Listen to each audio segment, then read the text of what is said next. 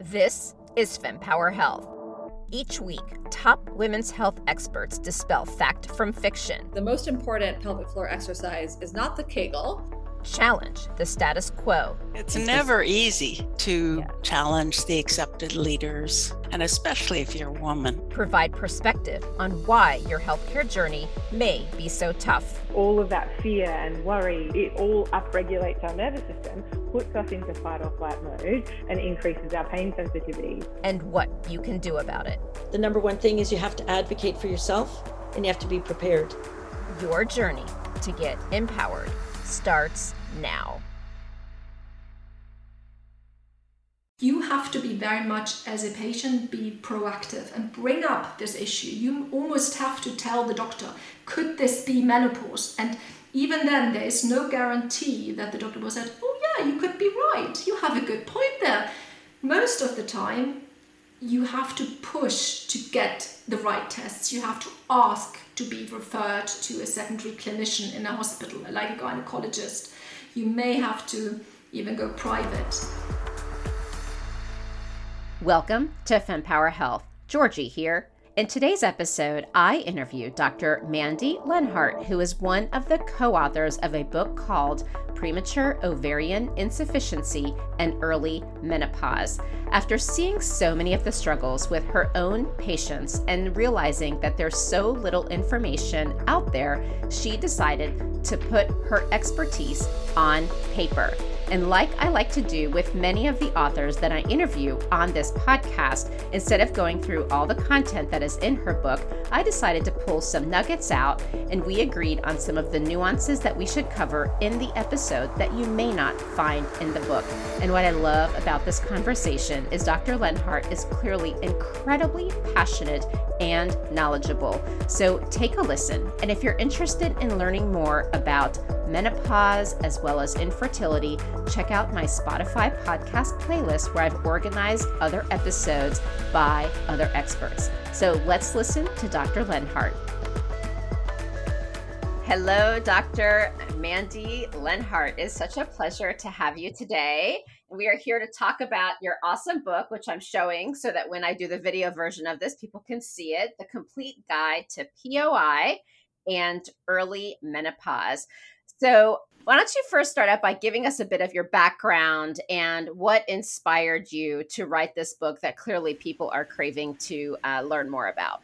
So I'm a medical doctor, and I specialize or had further training after medical school in general practice, which would be like a family doctor in the US and in North America. So I'm a GP here in the UK, and I then went on to do further training in female hormonal conditions, in particular menopause, but also PMS, so premenstrual mood disorders. And as a female doctor, you see more women anyway. So, and I found that there was a lack of knowledge that I had before I did the training, and I realized I need to do more to help women in my day-to-day practice. I need to know more about it, because in medical school, we, and also in our GP training, we do not really get exposed to menopause and hormonal conditions in great detail.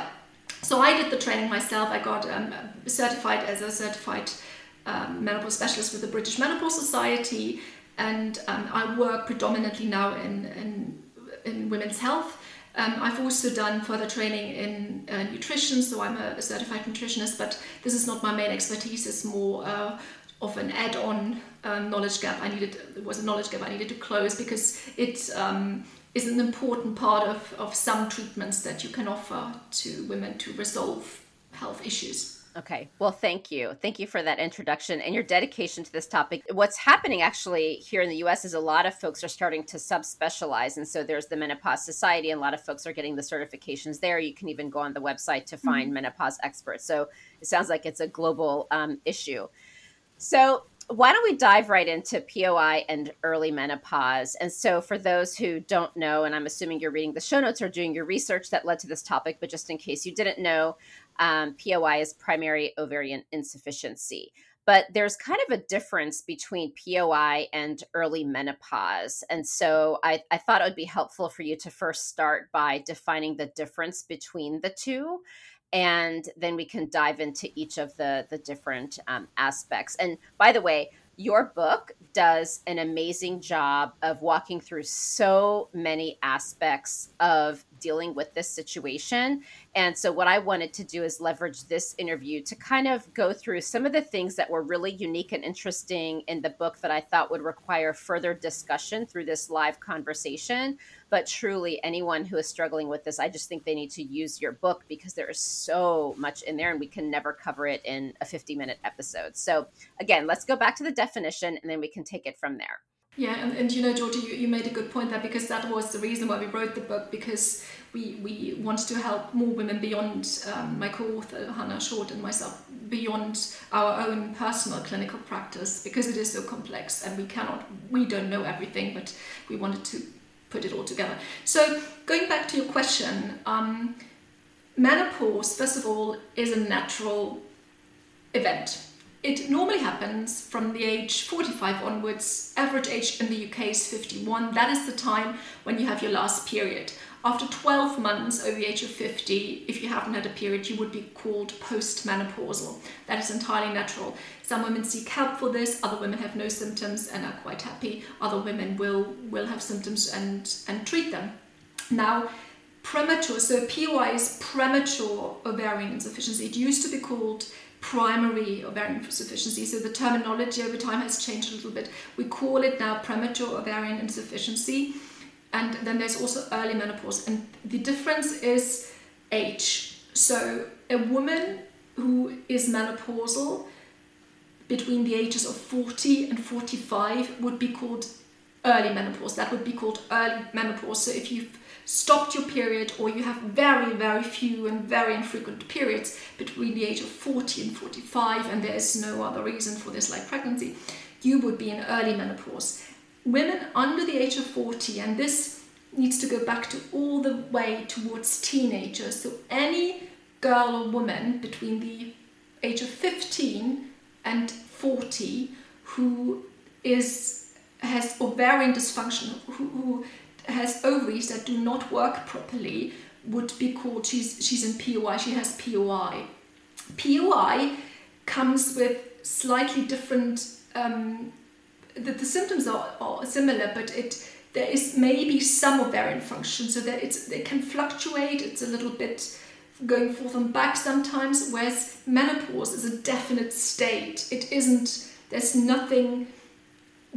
usually there aren't any fluctuations anymore. It's a definite state, your periods have stopped, and that's it. Whereas POI can, depending on how other complex conditions you have, can fluctuate. So this is basically the difference. Age, but also the variability in hormonal production, that there are still remnants of some production of ovaries potentially in some girls and women with POI, whereas menopause is really, there's nothing, or that there's really this is a definite state of menopause. Okay, thank you for clarifying that. Now, can you naturally reverse it? Because I'm just thinking about a couple of people that I've spoken with who have had it and are very frustrated because it seems as though seen as, okay, you have it, okay, you have infertility, okay, good luck. Mm-hmm. And there's like this group of people who are like, no way, you can definitely reverse it. And you've even said you can go in and out. So I guess talk to us a little bit about what might cause it and how that might impact whether or not you can have an impact on reversing it, so to speak. Yeah, so our ovaries are glands. We have two ovaries, one on each side. They're the shape of an almond, slightly bigger than an almond, and they are hormone glands. They make a variety of very important hormones: estrogen, testosterone, progesterone, and DHEA, and a number of other important hormones. But when we look at causes affecting the functioning of our ovaries, we can not, in the majority of those who are affected, we do not find a reason why they don't function. However, in the most common reasons are usually genetic, so that you might carry a gene that prevents the proper development of your ovaries, for example, fragile eggs or Turner syndrome. So some girls would notice this very early on, so they would not go through a normal puberty. They would not have ovarian function that leads on to sexual development, for example, breast growth or periods. So they would know by the age of 15, all their friends have had their periods, yet nothing has happened on their side. They look a bit flat. They, in terms of breast development, they think, am I just a late bloomer? And when they go and see a doctor, the doctor might do some investigations and find that the ovaries are underdeveloped or not functioning properly, and this leads on to treatment. Then there are the type of women who have had a normal puberty. They've had functioning ovaries from the start, and then something happens along the way during their lifetime up till the age of 40. Now, there are other reasons that can cause your ovaries from not functioning properly. Autoimmune conditions are very common. There isn't always a causation, but there is a very strong correlation between autoimmune conditions and ovarian dysfunction. One of them might be Addison's disease, where you've got antibodies against your adrenal glands, thyroid antibodies, Hashimoto's. So we know that the correlation is about 40% of women with POI also have an autoimmune condition where you develop antibodies from your own immune system that attack some tissue in your body, your thyroid gland, your adrenal gland, your ovaries, your muscles. Now, we aren't always sure whether this leads on to ovarian POI, ovarian dysfunction. We don't quite know what's chicken or egg, or whether it's just a correlation, but we do know there's a very strong correlation, and you can make antibodies against ovarian tissue as well. So this is another reason then that we have metabolic conditions like type 1 diabetes. Again, that's an autoimmune condition, or type 2 diabetes. We don't really know why. Our ovaries are quite resilient organs, but they're also very fragile.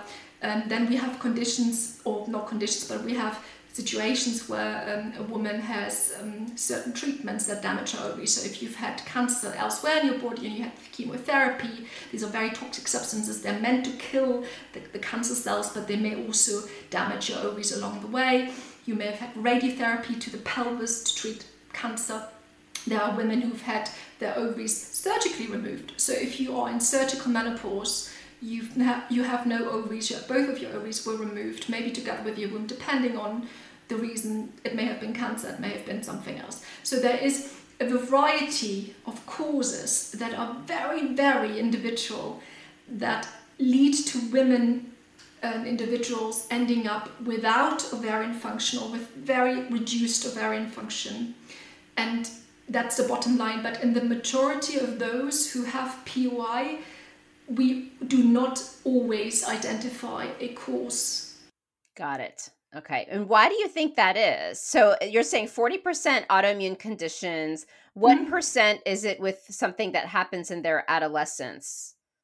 So genetic conditions are probably, yes, they're probably a bit rarer. And they get often, if you live in a country with a good healthcare system, they get, so Turner syndrome is about 1 in 1,000 female girls born will have Turner syndrome. It's not, 1 in 2,500. So it's not uncommon, and you don't always know when you look at the baby. It takes time to pick up developmental delays maybe, and obviously you'll notice. So any teenage girl who's 15, by the time of the age of 15, who hasn't had a period, should go and see a doctor. And then she will have further investigations, and then usually in the younger cohort, in the younger age group, we'll find a more clear reason because they have genetic testosterone on. In women maybe in their mid to late 20s, we don't always know. You can investigate them, and all the tests come back as normal. Yes, you may identify an autoimmune condition that attacks other tissues in your body, but whether that was the actual reason why your ovaries stopped working, we don't know. So that is very frustrating sometimes. And the other point that you made that I want to go back to, is it reversible? Well, no, it isn't. It isn't always, so it isn't reversible as such.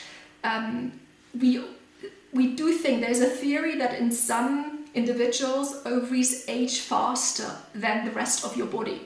So the ovaries, the eggs deteriorate and age and go way much faster than the rest of your body, and there's nothing you can do about it really. There are ways of preserving fertility if you've had it before. So if you have functioning ovaries and you're going to have cancer treatment, there are ways of preserving existing fertility. But if you've never had functioning ovaries, you cannot reverse it. You cannot bring them back. Once the follicles, the eggs are gone, they're gone. And this is basically, so we also have to say is that whilst POI and early menopause are not the same, having POI often leads to early menopause. Right. Not always, but whereas early menopause has no probability of conceiving, there's about a 5 to 10% chance in POI that some women may go on to conceive naturally. Although I don't want to put hopes up here because it is extremely rare that it happens naturally, but it can happen, whereas menopause is a definite state where it doesn't happen anymore. So of course fertility is only one aspect. The other aspect is the lack of hormones that you're missing out on when you haven't got functioning ovaries. So it's a very complex condition. It's a chronic condition that isn't reversible. It is treatable, it's manageable, but it isn't reversible because there is nothing to reverse back to. Once the tissue is no longer functioning, you cannot revive it, if that makes sense. It's like having type 1 diabetes. Your pancreatic cells that are meant to make insulin, once they're no longer there, you cannot revive them. And I appreciate you saying that this is more than just about fertility, because I came on this passion for women's health after my own fertility journey. And I actually find that a lot of women become extremely educated about their bodies once they start having fertility issues. But then as I dug more into this, what I realized is missing in so many conversations is the root causes for any condition. Because like with POI, someone might think right away, oh my goodness, my chances of having a child. But as you were alluding to, it's so much more than that, because our bodies are meant to function in a certain way. And in our reproductive years, it's meant for us to be able to create babies should you choose to have one. And so if all these things aren't operating the way that they're meant to, then it creates other potential health issues and side effects, correct? That is very much correct, because the hormones that are made in our ovaries contribute to our overall well-being. We have estrogen receptors in every single cell of our body. They, for example, just touching on bone health, bone mineral density. Bone mineral density is consolidated up till the age of 25. Puberty, for example, is a very crucial time during development. That's when you strengthen your bones. That's when you accumulate your entire bone mineral density that you have for the rest of your life. So by the age of 25, what you've got then, you've got for life. And from then on, it actually goes downhill if you're not careful, if your lifestyle isn't good. And menopause then is the next step when bone density starts to decline. So if you lack estrogen during that crucial time of development, you will start off with brittle or weak bones. By the time you're 25, you will not even have the strength of your bones to go and live on. So this is just one example, but these hormones are also important for our emotional development, our energy levels, our skin and hair, our brain function, cognitive function, emotional resilience. Testosterone is important for libido, sexual development. So they play important roles in our bodies, and not having these hormones at the right time or not having them at all is makes you very vulnerable, puts your body at risk of having other health conditions. So just to give you an example, premature ovarian insufficiency or early menopause is associated with an increased risk of dementia, osteoporosis, heart disease, muscle wasting, frailty, and if untreated, early death. I don't want to scare anyone out there, because I'm just mentioning this here, but that doesn't mean we can't treat it. That doesn't mean it will happen. It means that when we're aware of it, we can take action. So please don't panic, but be aware of some consequences that if we do nothing, in the worst case scenario, that's how important these hormones are. And that's what I want to get across.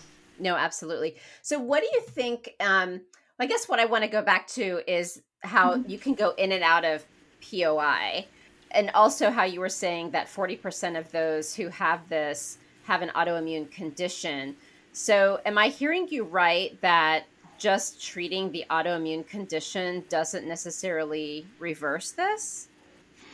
No, so you don't go in and out of POI, you have POI. Okay. But when we measure so you have POI, let's say you haven't had a period for 2 years, and let's say you're not being treated, you don't receive HRT, you don't receive treatment. It may be that you have the odd periods every couple of years, a little bit of bleeding here and there. So very occasionally, let's say you are very relaxed, or you have a good lifestyle and your body is in a healthy state, your ovaries might at that time produce a little bit of estrogen. I've had women who, when I saw them, they had very, very low estrogen levels naturally. They couldn't have HRT. Then we worked on their lifestyle. We worked on managing stress and inflammation. And then when they came back, we measured the levels again. They may have been a little bit higher, and we were like, oh, where does the estrogen come from? Now, I'm not talking about levels that would be physiologically normal in any other woman who doesn't have POI. I'm talking about it slightly more. So POI is still serious. You cannot reverse it. If you have POI, you don't go in and out of it. But what happens is when you treat these individuals and you think you found a dose of treatment, for example, HRT hormone, or in North America it's called menopause hormone therapy. So if you replace the hormone, still you no longer have. Sometimes you support the body's functioning, and ovaries, you give them a little break from trying to make a little bit, or maybe some ovarian function gets reactivated, and temporarily you might actually contribute to the overall estrogen in your body from your own ovaries. So your own ovaries make a little bit of estrogen temporarily, and then maybe you have bleeding that you don't want, and you think, oh, why do I have bleeding now? You know, that was one of the things that I quite enjoyed, not having bleeding. But actually that's because you had fluctuating hormone levels, and that's why the treatment is not definite. It's sometimes you start something, it works for a while, and then things change again, and then it no longer works. You have to tweak and adjust the dose. So occasionally we see hormone fluctuations that probably come from your own ovaries unexpectedly. And that's when, going back to your question about the autoimmune conditions, yes, if you do treat autoimmune conditions, if you reduce inflammation, if you reduce stress, if you have better nutrition, if you sleep better, and overall you're in a better place health-wise, if you, as you will, treat the underlying cause, ovaries will, or I'm not saying will, have a higher chance of showing some functioning during that time. Whereas when you're stressed, you're not sleeping, you are over-exercising, you're not eating properly, that is when you put further stress on these little glands that are already very, very vulnerable. Does that make sense? No, it does. And maybe I'm oversimplifying this. Your ovaries are almost just a lot more sensitive than to the average person of not taking care of yourself. And also like sensitive to these autoimmune conditions. They just react a lot more heavily, that if you're not doing all the right things, they're just a lot more impacted. I mean, I don't know if that's a fair, potentially oversimplified statement, but that's almost the summary that I'm hearing from you. Completely. Let's assume an individual who hasn't got POI has normally functioning ovaries, maybe a 20-year-old woman. Your periods are, in my view, a vital sign. So if this woman is not on birth control or not using anything to stop her periods, like an IUD or any hormonal contraception, she should have periods every single month. A sign of vitality, of health, is having periods. This is your prime fertility time. You know, I'm not talking about a 46-year-old woman where things can go a little bit out of kilter, but a 20-year-old woman, if she has a healthy body, should have periods. I have seen, and when you're referring to reversibility of ovarian function, I have seen women who have functional amenorrhea. This is a condition. So basically, when we go back to basics, the brain communicates with the ovaries. It tells the ovaries what to do to mature an egg each month, to pop the egg out, wait for pregnancy to happen. If it doesn't, you start again next month, and then you have a period if it doesn't happen. So you can put your body into a state of such extreme stress that the communication between the brain and the ovaries is so disrupted that it doesn't work anymore. So your ovaries stop listening, your ovaries stop functioning. This is very simplistic, but that's what we call functional amenorrhea. And there are certain things that for example, contribute to that. Stress, so exam stress, you're at university, you've got you're completely stressed out because you've got exams coming up. These girls can have very much period disruption. Then not sleeping, sleep deprivation, so going out, not eating properly, being underweight, so eating disorders, but also over-exercising. So typically your female-driven, ambitious athlete who has very little body fat because that's a desirable feature in her sport, let's say a gymnast or someone who needs to be on the thinner side of being successful in her ballerina.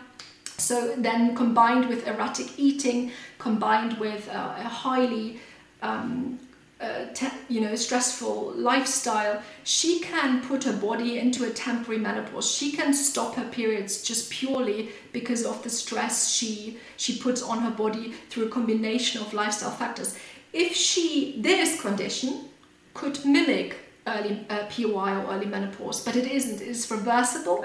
If you address the underlying causes, that is fully reversible. Yeah. So if you identify this athlete who has energy deficient, dysfunctional eating, too stressed, not sleeping, over exercising, if you manage that, her periods should come back. There's no reason that they shouldn't, because there was anything wrong with her ovaries in the first place. But she got herself into a state where her body was telling her, you are in no state to have a baby now. You cannot carry a baby now. Look at how stressed she is. She's not sleeping, she's not eating, she's always on the go. How would she ever deal or cope with a baby? Let's not do this. This is one of the messages that I really want all the listeners to learn from this, is that see your periods as a vital sign. It's your body telling you that everything is okay. And if you've previously had periods and they stop for more than 4 months, then please see a healthcare professional, a doctor, or someone who you can talk to investigate this. So let me ask you this then. If you're on birth control, can it mask POI? Mm-hmm. Yeah. Really? Yeah, so it's one of the treatment options as well. It is not the preferred first-line treatment. That would be hormone replacement. But we have in the combined pill, which contains 2 hormones, is a synthetic form of estrogen, usually ethionyl estradiol, which is not the same hormone that your ovaries would make. It's 10 times stronger in terms of efficacy. And then you have a progestin usually. So the contraceptive pill does nothing else, or birth control pill does nothing else than, again, switching off the communication between the brain and your ovaries in a synthetic way. So your brain thinks that you're pregnant, and you are replacing your own ovarian hormones with synthetic hormones, and thereby you stop ovulation, which is needed to conceive a child, to pop the egg out, the sperm comes along, and so on. So you stop ovulation by disrupting the communication between the brain and the ovaries. And yes, if you are left on the birth control pill for, let's say, 10 years, the bleeds you might get every month are synthetic artificial withdrawal bleeds. They are not bleeds based on ovulation or natural periods. They are artificially induced withdrawal bleeds. Nowadays, we actually leave women on the pill for much longer than 3 weeks at a time, so they don't always have a bleed each month either. So they will not know if they have POI if they don't have any other symptoms. So they may be on this tablet for 5-10 years, and when they come off, that's when they realize things aren't how they should be. So, wow. so let me ask you this then, because how important is it that I know that I have POI earlier rather than later? Because if the birth control pill, as an example, has some of these hormones, I mean, it's not HRT, then, like, I guess maybe a more simplified way to ask my question is, I have POI, I don't know I have POI, I'm on birth control, and then I get off birth control and discover it. Like, how bad is that versus learning earlier? Because we've talked about how your body needs to operate a certain way through your reproductive years to give you a more optimal, healthier life as you're older. And so if we're now delaying the diagnosis, how much could that impact somebody? It basically, it isn't, it wouldn't be a disaster, but it would remove some of your options that you would have had with regards to looking at more effective treatment.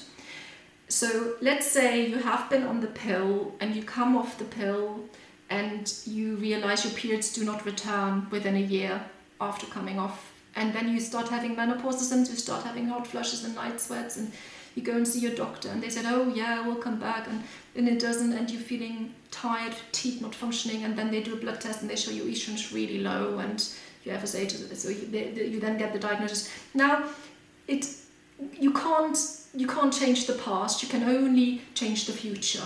So this individual would then have to discuss with a specialist what the symptoms are to treat this appropriately. Had she known it earlier, she could have had this discussion earlier. Does that make sense? Let's say she had found out 5 years earlier, she could have talked about fertility, options. She could have talked about maybe switching to HRT instead, which is the first line treatment, which is better for the bones, better for the brain, better for the prevention of cardiovascular disease. However, having been on the pill would have been better than nothing. Okay. So let's say the worst case scenario is a girl who is a gymnast, who is underweight, or someone who hasn't had a period and actually quite enjoys that. So, it's not glamorous to have it. It's not great. We don't enjoy it. Some people actually have the most horrendous pain, or they associate periods with something really negative. And I get that. But let's say you've got POI and your periods have stopped and you haven't got major symptoms, so you go along and you function quite well, and you ignore it all and you do nothing. And after 5 years, you're told you now have osteoporosis, and now you have heart disease, and you have a higher risk of dementia because it was left untreated for 5 or 10 years. That is the worst scenario than having been on the contraceptive pill for 10 years, not having known about it, not having had symptoms. And yes, you can deal then with it then. And yes, some of the options you could have had 10 years earlier with regard to treatment and optimizing it, having regular bone scans and checking your heart health, all of these you didn't have, but hey ho, you can't change the past, but now you can be proactive about your health and seek the best possible treatment. And I think that's the difference. But I don't think it makes it's helpful to go back and think, oh, I should have, and it's always important to look at the now and see what you can do now. I just think it's important for people to be aware of kind of how all the pieces fit together in their health to be able to make the best decision for them for the long run as well. But I think just seeing this flow of how things work with the different things we do to our bodies throughout our lifetime is so important. And like now all these questions in my head for like my own medical history now, I'm just completely fascinated. So another question is, would it be fair to say that the way to treat POI is the same as what you would do for those in menopause? Like is it basically the same? You basically are saying it's the exact same treatments, or what would you say are the nuances? Because in reading your book, I'm reading it, I'm like, oh wow, I feel like I'm reading, all the different things you do for menopause. And there were a couple of nuances, but overall it seemed to be very similar. Is that a fair statement? Yeah. Okay. That's correct. I mean, so as I said, ovaries are glands that produce hormones, and if they no longer produce these hormones, we are in a lucky position. And imagine 200 years ago, we didn't have that. 100 years ago, we didn't have that. We now have made, pharmaceutically made hormones that are identical to our own hormones. And that's 17-beta estradiol, that's progesterone, testosterone.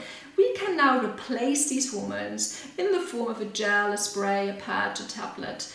There's so many different ways, implants, if you're lucky enough to live in a country where you have access to this, we would say that replacing these hormones in the form of hormone replacement therapy would be the first line.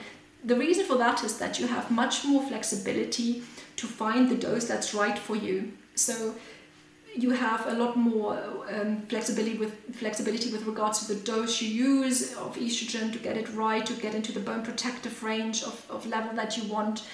And whereas one of the secondary line treatment options is the pill.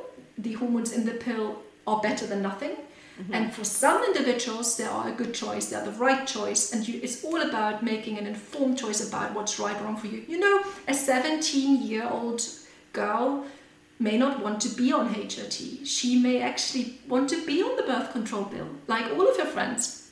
And you can have this discussion with her, and if she prefers that, you can say, you know what, you will not harm your body by being on this for the next couple of years, but let's have annual reviews, let's check you every year, let's see if that pill controls the symptoms you have, and if it's enough.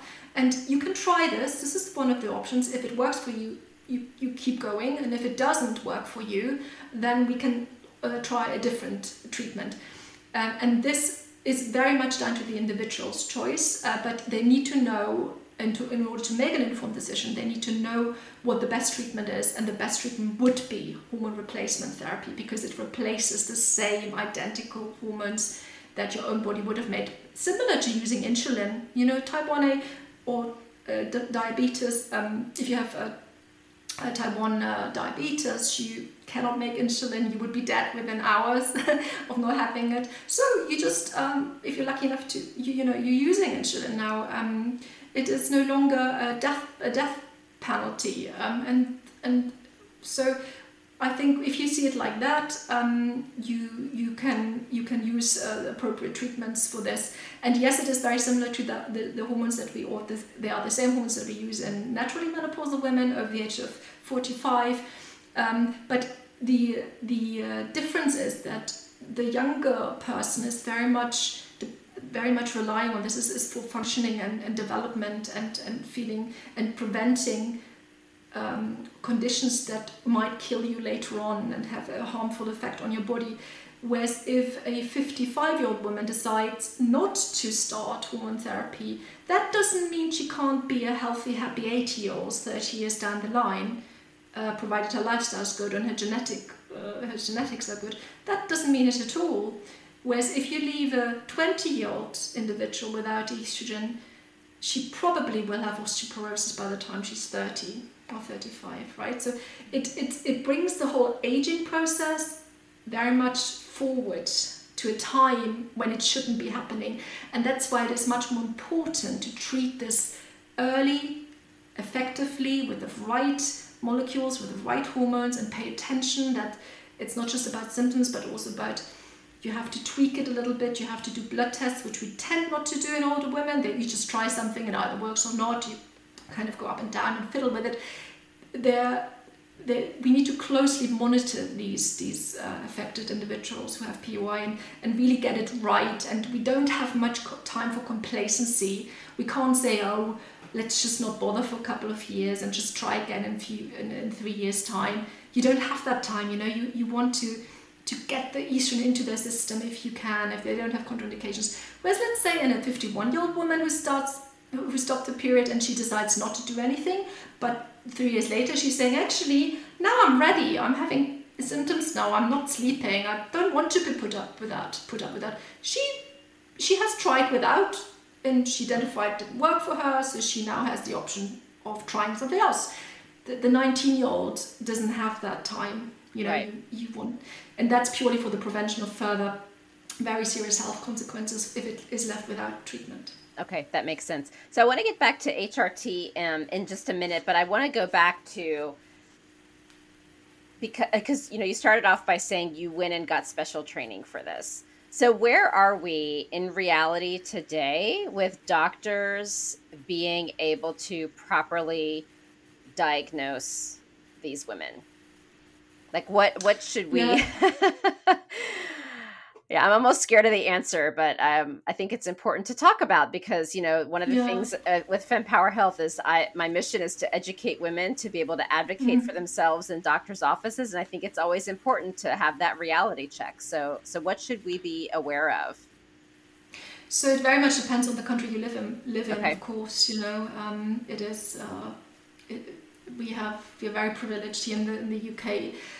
Menopause awareness in general has very much increased in the UK. We have a real movement of women, active women educating each other, more and more doctors training. So there's really no excuse here in the UK, at least. I can't speak for any other country, but I know that it's not the same everywhere.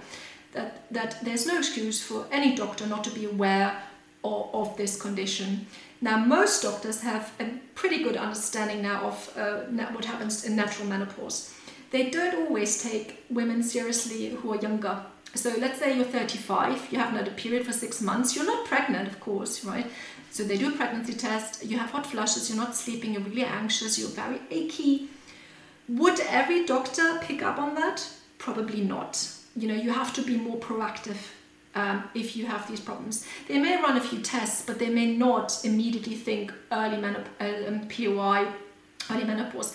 At least here in the UK, the healthcare system is very stretched. It is free at the point for users, but they're very stretched. So you have 10 minutes with your doctor.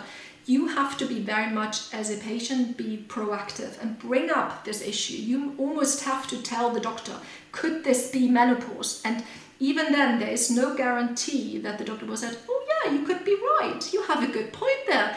Most of the time, you have to push to get the right tests. You have to ask to be referred to a secondary clinician in a hospital, like a gynecologist. You may have to even go private. But so yes, so it is very much still left to the patient to ask and to push and be proactive to get the right treatment. I would think that GPs do not need to diagnose this condition from their end. But in the UK, what they should be doing is they should have the consultation, identify the problem, realize that this is serious, this is not normal, maybe run a few baseline tests, but refer to a specialist from then onwards. It is a very specialist diagnosis because you have to get it right, because it could be PCOS, it could be functional amenorrhea. Yes, it could be stress related. So you have to run the right blood tests to identify, to tell what is what. And no, a GP doesn't have to do these tests, but what their job is to refer to the person who knows how to do these tests. And they do exist. There are enough of us here. But this is where the hurdle is. This is where the obstacles are to really gain access to the person who knows. If your GP puts up a barrier and you have to fight for this, then it takes a lot of your energy. I don't know what it's like in the US, and I would like to hear more about this, but here in the UK, if you're lucky, you have an understanding doctor. It's a little bit of a game. You might be very lucky to have a really good doctor, and most of my colleagues are very well informed, and they may not be able to diagnose it properly, but they will be able to send them off. But there will be some where women have to go not just once, but twice and 3 times over to get where they need to be. Anything else you wanted to comment there before we go back to the HRT?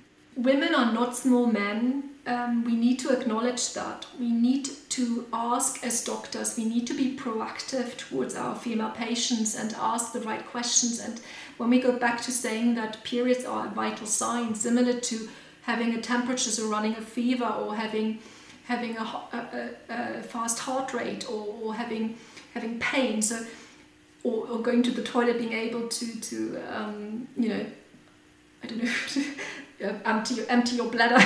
So these are vital signs. Someone who hasn't been to the toilet for more than 24 hours is not well. Someone who isn't able to drink water isn't well. So when you have your annual checkup with the doctor, I wonder, how often have they asked you, how are your periods? Have you got periods? So we need to ask this question as a part of a general checkup.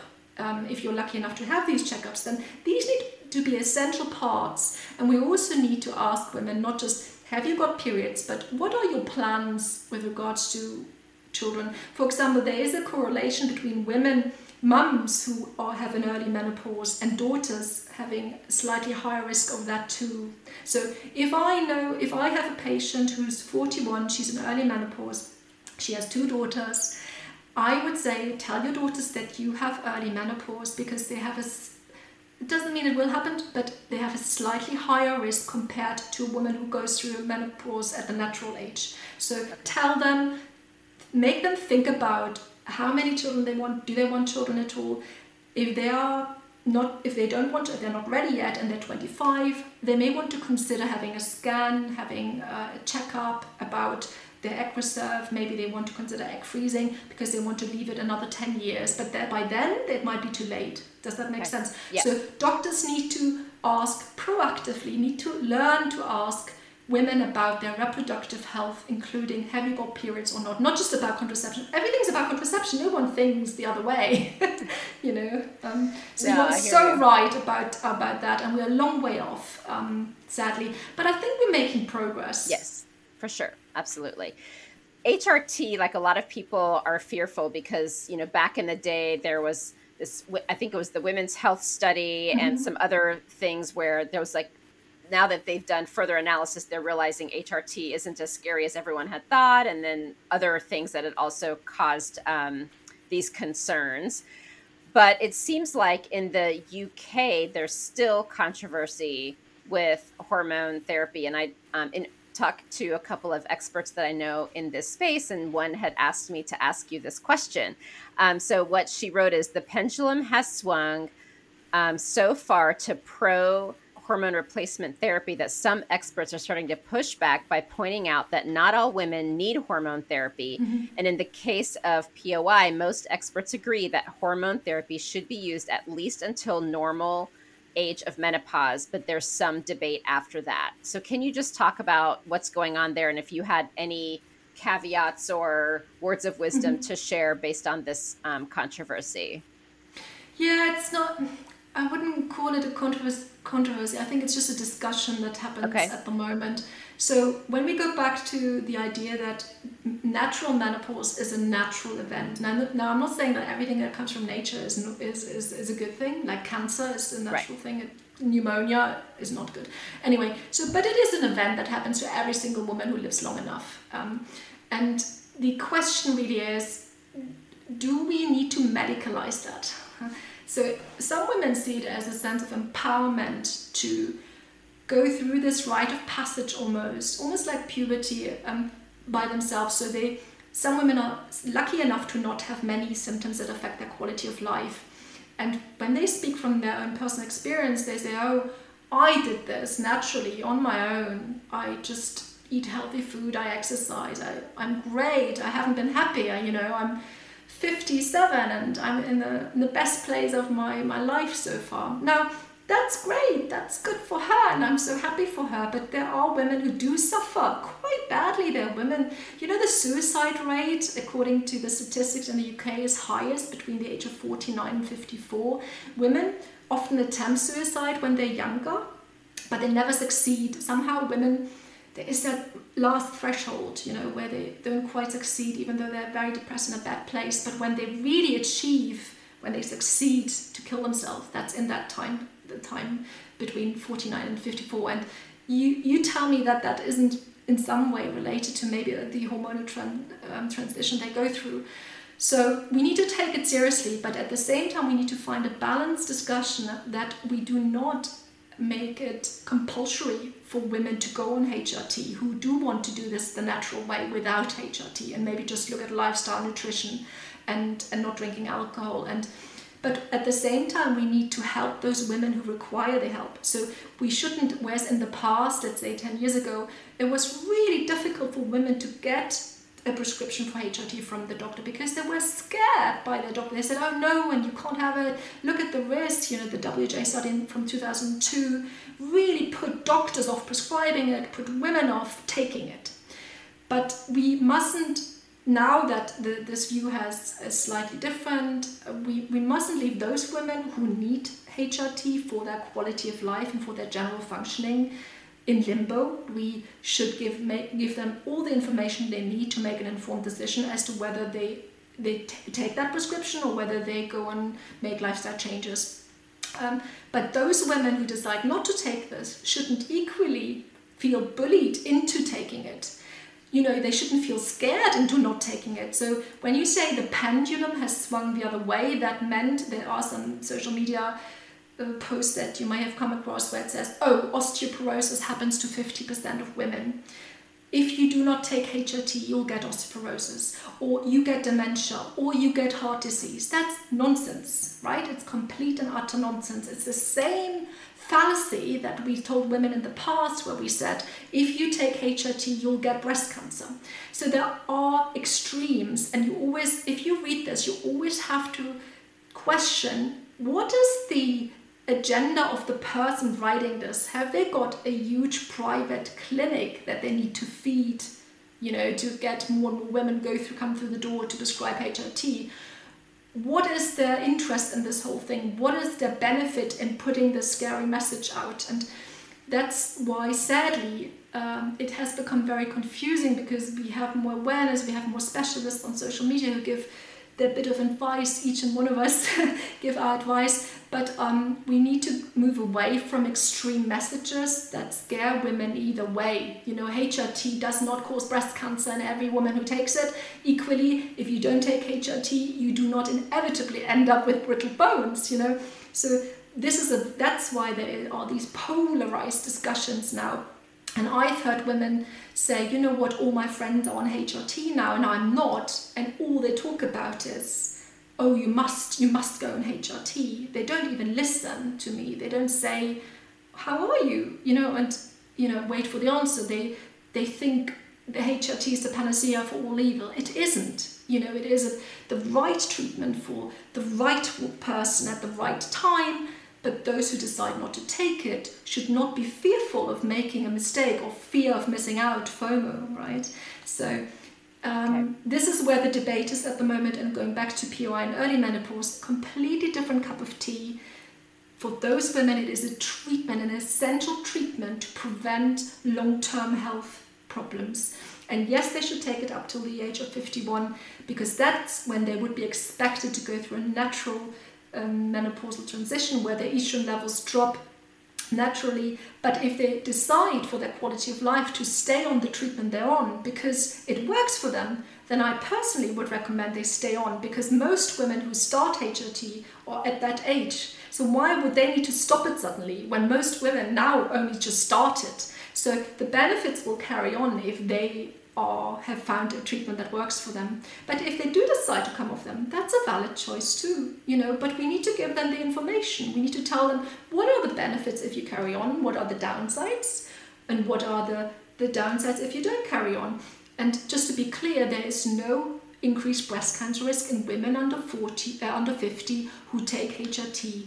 Your body would be expected to make the very same hormones that you replace, and they don't cause you breast cancer either. So do not be scared. If you're under 50, you are on HRT, there's no increased breast cancer risk. The increased breast cancer risk, that is very tiny by the way, is only seen in women over 50 after 5 years of taking HRT, just to be clear. So please do not worry, carry on with whatever treatment you're on if it works for you. So let's talk about diverse populations and how we see the menopause story and the POI story playing out in that population. Any just summaries that you wanted to provide just to create awareness? Yes, of course. So equal access to healthcare is not a given at the moment, not in the UK and probably not in most countries. So there are certain groups of women who are currently excluded, or not excluded, but they will have obstacles to access the same quality healthcare that women from the sort of women I see in my private practice, for example. So you have women from different ethnic backgrounds, women who have English as their second language, who have no awareness of menopause at all, who would not be on Instagram reading posts about it. There might be cultural differences where, for example, early menopause, that is obviously very much tied to infertility, where infertility is a major stigma, and where your worth as a woman is defined by your reproductive abilities. So you may got married in certain cultural environments for the purpose of having children, and if that doesn't happen, then your husband may no longer want you because you're no longer useful. So these are cultural differences, and but also in some cultural communities there is it's just not talked about enough. So we know that women from black communities often do not talk about it as much, or don't have access to the clinics or to the specialist services. Then we have neurodiverse or hard of hearing women. Often they struggle to access podcasts, for example. We have lots of podcasts, but when you're hard of hearing, how do you access the information, the excellent information you put out there? How do they access it? So and the other thing is also the trans community. Trans men need to know about fertility options. They need to know how the treatment, cross-sex hormones, or puberty blockers, how that affects the fertility and the ovarian function later on as well. So there's lots to discuss, and there are lots of specific groups that we cannot reach easily, and where we need more awareness in easily accessible ways for everyone, so that we can reach all women and all individuals who need the information. No, I mean, that is such a big entity to solve for as well. I mean, and I like to bring it up as awareness, but it's like, so then what? And I think it's a big conversation to continue having, because we do need to figure that out. But again, I highly recommend that people read your book. And I also just wanted to acknowledge Dr. Hannah Short, who is also a co-author. And I think you mentioned that earlier in the discussion. I did want to just mention this because I'm starting to see it more on LinkedIn as well, around how employers are starting to provide more support to women who are going through menopause or like have period issues and things like that. And you write a really lovely chapter about what employers can be doing. And so just wanted to acknowledge that. And I think for a lot of these women's health conditions, like we just have different bodies and we need different type of support, and it doesn't make us bad or wrong or anything like that. So just kudos to those who are acknowledging and making changes to help women still be able to do their jobs, but feel good during them. So what would be your takeaway? What would you have your one statement be that you want people to know or take away from this discussion? I would say if you are affected or you think you are affected, it can be a very severe diagnosis to deal with. And just remember you're not alone. Seek help and remember you're not alone. You don't have to go through this by yourself. Look for the right people to help to support you. Do not do this by yourself. It's difficult. It's hard, but there's always hope. There's always something you can do about it. So yeah, you're not alone. Thank you. And I did want to actually, since you mentioned that, your book has wonderful quotes from people who are struggling with POI and early menopause. And so I think that'll just give more evidence as people read your book to like hear these quotes and be like, yes, I am heard, because I'm sure a lot of those quotes will sound familiar to people who are struggling. So thank you so much for putting that effort in as well to really paint the picture. But thank you for your dedication. Thank you so much for making time. It's been so lovely to chat with you, and I can't wait to publish this episode. Thank you, Georgine. It was a pleasure speaking with you.